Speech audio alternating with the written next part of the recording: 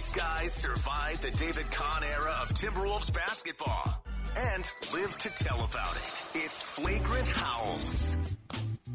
Welcome in to a Feedback Friday edition of everybody's favorite Timberwolves lifestyle podcast, Flagrant Howls. If you missed the Jim Peterson episode yesterday, you can find it, Flagrant Howls, podcast feeds, Score North YouTube channel.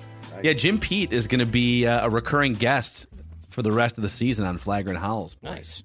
Very nice. So we're pumped to have him. Yeah, we got Judd, the OG Wolves guy, with us here. Dex, our executive producer. And we'll get to some of your feedback questions from the week, presented by Modest Brewing. So, hey, the Wolves are back in town. The Wolves, well, they were back in town on Wednesday, technically, but they got home games on tonight, this Friday, and then Sunday against the Rockets. And Modest Brewing is just a few steps down the street from Target Center, right in the North Loop, a glorious tap room, and you can find some of the best craft beer in the Twin Cities. My personal favorite is the Supra Deluxe Premium Lager, but this is a great spot to grab beer before Wolves games. So Friday night, if you're consuming this podcast and you're looking for a place to support Flagrant Howls, and also consuming. I see what you did there. Yes, consuming the podcast. I like that. Consume beer, consume podcast. Consume our Wolves takes. Mm-hmm. It's close to Target Center. There's a great variety. You can find out more. And even look at just pictures and see the taproom at modestbrewing.com. That's modestbrewing.com. So, all right, boys. Well, the last couple games, we were talking about this yesterday. You had that win against Oklahoma City on the road, shorthanded. And then you had the home game against Dallas's G League team, basically. And I would say that the back-to-back combination of beating Oklahoma City shorthanded in their building and then blowing out that bad Mavericks team by like 30 points. Palate cleansing week for the Timberwolves here. Just a nice palate cleanser after some weird basketball with a tough game tonight. And the Mavs game was close for a half. It was, but then they just pull. Well, but I'm just saying with how things have gone of late. I think the fact that they took in the second half distanced themselves is a good sign. So yes, I would say that the trepidations and the fears of some bad defeats have probably now been at least put on the back burner. Yeah, we can take a deep breath here. So let's get into some feedback questions here. We pull from the YouTube comment section. You can always hit us up through the Score North app, the feedback tab. So this first one is from a lot of different people. I'm just going to sum up a lot of different feedback comments in one question, which is, it's great that Karl Anthony Towns and Anthony Edwards are now, I think, the fifth duo in Timberwolves history to make the All-Star game. Did Rudy Gobert get snubbed is the biggest question on Wolves fans' minds. He's making a lot of the snub lists in the last 24 hours. Right. So how do you feel about, Rudy Gobert is kind of the antithesis of everything that the All-Star game represents. I don't know. When they're thinking about, God, we could put Karl in and he could just be jacking threes and running around. Or we could bring a guy that plays defense in. I don't know. What should we do? To a game in which nobody wants to play defense, and in fact, it's frowned upon by the players themselves because they have no interest in it. Wouldn't that make it fun, though? Just, all right, Rudy, you're going to be playing hardcore defense while these guys try to throw lobs to each other? Okay, first of all, he did get snubbed. Second of all, if I'm an NBA player, and I think it was about 4 years ago or so that Gobert actually broke down because his mom was going to be upset that he didn't make the All-Star team in Utah. So perhaps he does still care. And yes, he probably did get snubbed. But in going through the rosters, nobody got more than two players each. And Phil, I think you're right. Karl Anthony Towns is far more of a fit for the format. The other thing that I would keep in mind is this. Rudy Gobert's in his 11th season. He's 31. He's now going to get 7 days to go hang out on a beach. And I'm not implying the All-Star game is hard work, okay? But it is a commitment. You're traveling. You're on your feet. Yeah. You're a huge man who has to So anyway, sit and coach in the middle seats. You're back by the bathroom. Some guy uses the bathroom. It's disgusting. You're down about that. But anyway, I actually think that this is a good thing. If you were to tell me one of these three Wolves, Ant, Karl, or Rudy, is going to get snubbed, okay? I am going to say Gobert. Again, 31, which is not ancient, not young in sports, but more importantly, 11 seasons, wear and tear. He's played a ton this year. all of those things, he can go enjoy the sun. He can go enjoy the beach. He can go enjoy whatever he wants. And at the end of the day, it's my personal opinion that just like with football, Pro Bowl, I don't care about. All Pro, I do care about. If Gobert is elected All NBA at the end of the season, that's far more of a recognition than this. So I actually, if I'm a Wolves fan, I love this. I think it's great. And if Gobert comes back more pissed off, even better. Yeah, look, the NBA is loaded with all-stars, and he when he played internationally, going into his first season with the Wolves, he obviously looked like a little gassed. And look, the Wolves are having a great year. They're the number one team in the West for the majority of the season. They get to send a couple players. I understand fans get nitpicky because Gobert's had a hell of a season, but I mean, they're sending two guys that are deserving to go, and it's also the All-Star game is just kind of an offensive showcase of who can score 200 points, basically. So does he really fit into that game even? So I'm good with it. I would on the Cat front, because I have seen some Cat slander, and there's been some, I think, like Sabonis got snubbed, right? I don't know the full list in front of me. The Kings all got snubbed. The Kings because Fox got snubbed too. No one from the Kings is going this season. So, and I get it, but there's also only 12 spots in both conferences. There's always going to be dudes that are dropping 30 points. Like, there's more 30-point scorers now in the NBA than we've seen ever. But if you look at Cat, I mean, he's been everything for the most part that we have wanted going into like last season when they made the trade. What's Cat's role in all these things? He is second in the NBA in defensive win shares. Defensive win shares. I did not misspeak. Behind only Rudy Gobert, which is incredible. He's seventh among all players of any height in three-point make percentage, 44% from three-point range this year, which is the highest of his career. And he's shooting 52% from the field, 44% from three, as I mentioned, and 87% from the free throw line. Really, like, it's him, Kevin Durant, and maybe a couple other players that are shooting at those levels, like, 50+% here, 42, 43% or more from three, and then 85 or more percent from the free throw line. So this is one of the best seasons, maybe the best season in terms of just like overall player and fitting into a winning culture that he's ever been involved in. And for all the times that he got snubbed, putting up even bigger numbers in some cases early in his career because the Wolves weren't good enough, I like him getting the nod here because he's on a winning team. He's helping to drive the winning. Now, on the Gobert front, he leads the NBA in defensive win shares. He's second in rebounds, and he's fifth in blocks. He's also second in dunks, by the way, which does fit into the NBA All-Star game culture. So what they're saying here is, all right, the guy that is the absolute best defensive player in the NBA, and a guy that can, like, throw down an alley-oop dunk and get the crowd to its feet. There's no place there's no place for that in this All-Star game. We're only really looking at offensive performance and offensive statistics, which is Cat gets in, I think, based on both. His performance on both sides has been great. But this is an emphatic message from the NBA, the coaches, the fans, everyone who has a stake in starters and reserves, saying that, the guy that is the best at these defensive things, go take an 8-day vacation. You're not welcome here. And the reserves is actually all coaches, because the starters are media and fans. And also, here's the other thing. If I'm going, so Ant is going. Like he was, I don't think that there was a debate there.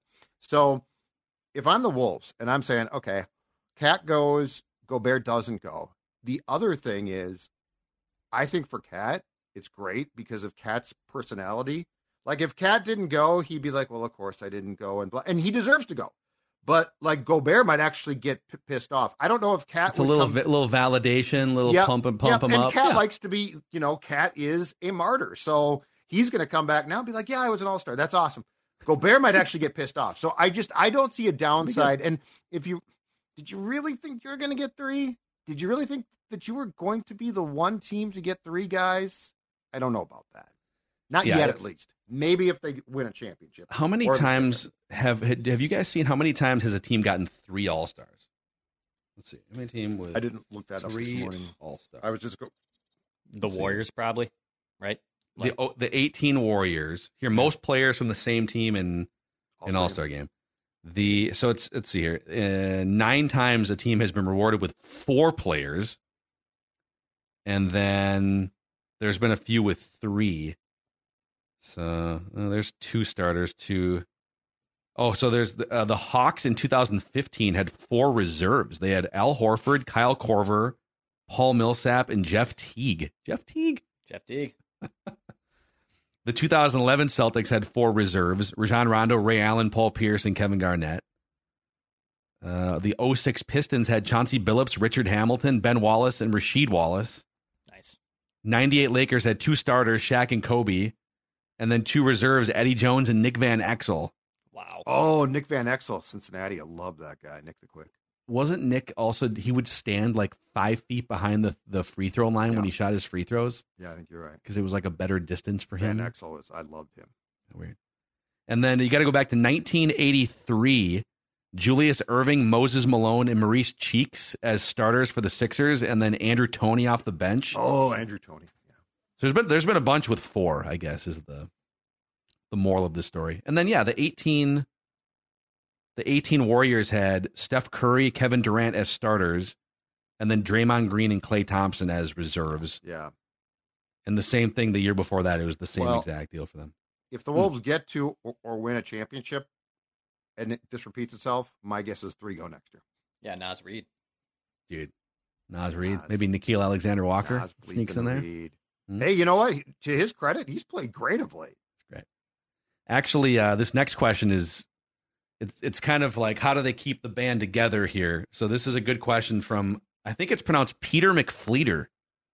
Peter McFleeter. We'll go with that. Okay. He says, I love the in-depth salary discussions on Purple Daily with the Vikings. It helps us fans actually assess the true state of the organization. I'm wondering if you guys could do something similar for the Timberwolves on Flagrant Howls.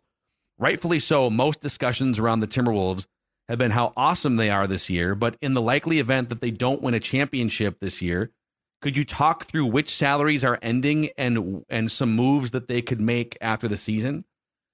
So, man, I feel like this is like a whole episode that we'll devote, maybe multiple episodes, but the biggest difference between, because I think there are a lot of people that are jumping on the Wolves bandwagon. Maybe you've discovered Flagrant Howls because the Wolves are good, like really good for the first time in a while. So the biggest difference between the NBA cap and the NFL cap, the NFL cap is like a ceiling, essentially.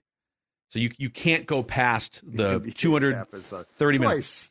The NBA cap has it's a soft cap with multiple levels above it. Yes. So from a team standpoint, you can't go over the NFL cap. In the NBA, you can absolutely, most teams are over the cap, and then we'll get into some of those levels. But on the flip side, in the NFL, player contracts are very manipulatable. You can cut guys without guaranteed money and save money that way.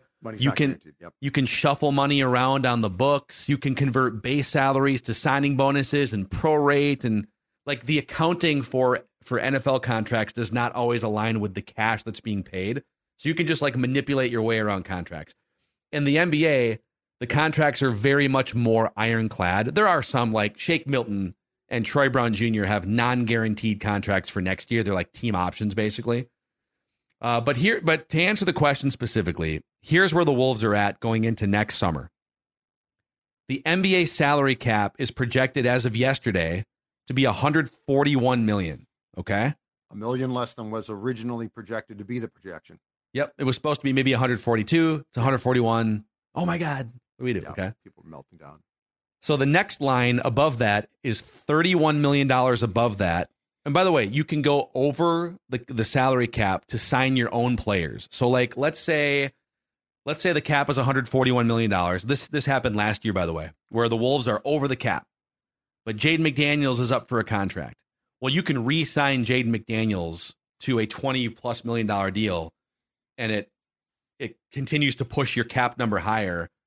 You're still over the cap, but you wouldn't be able to go sign an external free agent for $20 million because you are over the cap. Right. So the NBA salary cap is $141 million next year. The luxury tax line is $172 million. The first apron of the luxury tax is $179 million. and I'll explain what that means. The Wolves right now have $185 million tied up in 11 players for next season. So the Wolves right now, as of today, are $44 million over the cap. They are $13 million over the luxury tax, and they are $6 million above the first apron line, not counting Mike Conley, who's a free agent, Kyle Anderson, who's a free agent, and Jordan McLaughlin, your backup point guard, who's a free agent. That 185 does count Shake Milton's $5 million non-guaranteed and Troy Brown Jr.'s $4 million non-guaranteed. The second apron is 190, which is $5 million. So the Wolves are $5 million from that second luxury tax apron. Mm-hmm. And what that means is there's like 5 or 6 restrictions. Well, there's more than that because there's like the first apron restrictions, but basically it makes it harder for you to add players to your team once you've reached the second apron.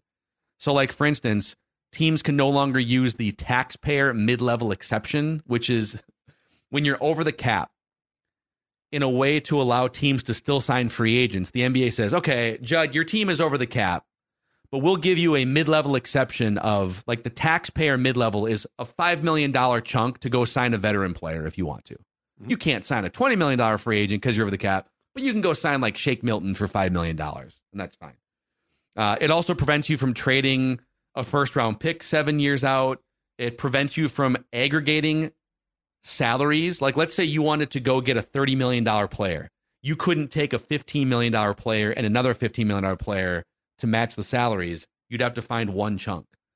So I know this is like super in the weeds, but the Wolves are pressed up against the second apron without even accounting for like 2 of their key rotation players, and they have to figure this out. And that results in penalties, right? So if you go above and the more first money apron, spent, there's a penalty if you go above. So now the question is, do Lori, A-Rod, and their investors have the appetite to pay those penalties? And a lot of teams don't. Doogie did tell us on a scoop session, Reckless Speculation Thursday, that talks have begun with Conley. So they are trying to negotiate something to get, which is very smart, to get ahead of the game with Conley. And so that would be thrown in the mix. I think the thing, Phil, that people are going to want to know too is eventually what Towns' situation is going to be, because clearly with the contracts you're talking about, you know, the chunks are going to go to Ant, Gobert, and Towns. Yeah. Yep. It's really interesting. So that's part of the reason why too, like, here's the next question, by the way, Feedback Friday. Ron Detman says the Wolves should try to get Dennis Schroeder from Toronto instead of Tyus Jones. He's not as good as Mike Conley, but he doesn't have to be. Whereas Tyus is actually, he thinks, better than Conley. I would disagree with that, but I haven't looked at the contracts, but I think this would be a better solution. So here's the thing. Like, so Schroeder is one of a million players that could maybe get moved at the trade deadline. And he's a good player. Like, I think he'd be a good backup point guard on a team that aspires to go deep in the playoffs. Sure. But Schroeder has another year left on his contract next year. He's like $13.5 million this year, and then it's like another $13.5 next year. So I think what the Wolves are trying to do is not put money on next year's books because they're $6 million under the second luxury tax apron. If they trade for Dennis Schroeder, it puts them way above the second apron line, not accounting for Mike Conley and any other players that you might look to add. Yeah. And so there's 2 things here. One is this is why what Tim Conley does at the deadline is going to be so intriguing, because there is an immediate urgency to win. Like, if they've decided internally we can't keep all of these guys, that makes the window to win now a little bit more imperative. The other thing is when people roll their eyes about TV contracts and your arena, this is a big part of why. Like Golden State, they went from that, barn in Oakland, right? Downtown San Francisco, ticket prices go way up, gorgeous new facility, but you also generate way more. Yeah. Like, so this is why when fans are like, why would you build them, screw them, let them do their own thing. Championships can depend on the ability to build teams out through your revenue sources, and the arena one is a big one. And if you start to look at, okay, which players under contract next year could you maybe move off of to to get some relief in that regard, and or move them out and maybe take back a little bit less in return. It's a tough list, man. I mean, a year ago, the Karl Anthony Towns thing was an easy trade, right? It was, I mean, even in the offseason, it was like, well, those guys, Cat and Rudy on the floor together were net rating per 100 possessions was negative like 5 points or something. It doesn't work. So, of course, you're going to trade Karl.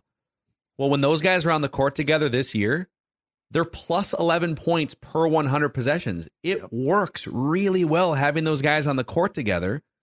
So I don't like. No longer is it, oh, you're trading Cat, right? They've done a great job just making this work, and Cat has adapted. And so Cat is $49 million, Gobert is $43 million, Anthony Edwards is $35 million, Jaden McDaniels is 22.5 starting next year, and he's going to have to step up his game in some areas. Like I'm going to need a little bit more scoring and rebounding to be a $22.5 million player, but I'm not looking to trade him, because he's part of the soul of your number one defense. Naz Reid, 13.9 is a huge discount right now, I feel like. I mean, that would be a steal for any other team to plug him in as a 35-minute starter. And Nickeil Alexander-Walker makes 4.3. So beyond that, I mean, you could probably move, and you would look to move maybe Wendell Moore's $2.5 million to get some breathing room. Sure. Leonard Miller at $1.8 million as a rotation player could be a really nice value piece. But yeah, they're in an interesting spot for sure. And it's a good place because they're really good. Like, this is working. It's not like they have, it's not like the Vikings where like they've got all these big cap hits and these dead money charges and they're a 7-win team trying to figure it out. So Justin S says, the fact that Kevin Garnett isn't involved in the organization is an absolute crime. I think we agree with that. I'm going to turn this into a question. How would you guys like to see KG involved with this organization once the ownership officially changes hands? So the big piece that our guy Wendy from ESPN did dropped in just a nugget that one of the things that the Wolves' new ownership group would like to do upon purchasing the majority control of the team is get Garnett like in-house, like give him a job or something, which I think sounds answering phones. Target Center. Hey, listen, MF. Hey, listen, MF. I don't care what you're talking about. Shut up. But anyway, I mean, at the very least, he needs to have his jersey retired ASAP. But I think it'd be great if he was associated with the Wolves, a little bit like Mike Modano is now associated with the Wild, which is he's got a title. He's not like he gets to live his life. He's not making decisions. He's just in his office playing with like hockey figurines. Yeah, he's playing with his bobbleheads. But he might actually be playing bubble hockey a lot of the time. Mikey? You know what I think Mikey is? I think Mikey's big on his kids now. He's playing with, he's got the kids. They got a bunch of kids. But anyway, yeah, I think it'd be great. I think it would be great to have KG like courtside a lot, here a lot. It'd be awesome. Yeah. It would be great. Franchise history. It'd be super fun. Yeah, I mean, that jersey retirement too, that has to happen. Just getting him back in the organization, man, it's awesome. He built that franchise. Him and Flip helped build this entire dang thing, and the fact he's been out. And I love the whole clip he had a couple weeks ago where he said, "Oh, weird, you get new ownership group. Look what happens!" Ha ha ha ha! Yeah. Like an evil, menacing laugh. They got to get him back. He hates Glenn. It is a weird, But I'm guessing Glenn's still going to go to games. This is my question. KG is going to go, and when KG has showed up, he usually sits like under the hoop on the baseline. Yeah. And so is he going to be sitting there, and Glenn's going to be, and they're going to have to wait for one to walk into the VIP tunnel before the other? Like, they're still going to have to coexist probably in the same arena on game nights. And Mark Laurie now sits on the same side as Glenn, just down towards the scorers table. And so, there's a lot of questions here, but we've discussed this, but my feeling is that it's not like Glenn's going to disappear from Target Center. So, and KG, it's an obsession, his hate for Glenn. I know. Like, it's not a little thing. He's obsessed with it. Well, he does this. This is a pattern in his, maybe we could hook him up with like the team therapist or something. Because doesn't he have this same thing with Ray Allen too? Yeah. Where like him and Paul Pierce have essentially, they don't even look at him because he went to the Heat. Yes. So KG holds on to a lot of old beefs, it feels like. KG, take a deep breath, man. Come back to Target Center. I think KG and Randy Moss might have a lot of greatness and also long memories, same type of thing. It's part of what makes you that great, probably, by just being able to hate the Jordan people. Thing, right? Yeah. It's like Jordan. Remember hey, Michael, things what's up? and What'd you mean by that? And I took that personally. Yeah, I'm going to kick your ass tomorrow. Well, the George Karl thing was great. He like, didn't talk to Michael to bother him during dinner when he walked by Jordan. And so, like, Jordan saw George Karl not say hi. So he got pissed off about that. It's hilarious. So, all right, that's all the feedback that we have for you here. But, yeah, it'll be a fun weekend with 2 home games. And then if you haven't listened to that Jim Pete episode from Thursday with Kyle, too, it was awesome. He told some great stories and had some strong opinions on some things, including when we asked about the officiating. He had an interesting answer about, hey, if you're Anthony Edwards and Karl Anthony Towns, you're not getting the right end of the whistle. How would you go about fixing that? And he had some good advice for that too. So just clap really loud at the official. Clapping, pointing, and swearing seems to not be working to this point. You try something else. So yeah, thank you guys for hanging out with us here. Flagrant Howls, everyone's favorite Timberwolves lifestyle podcast.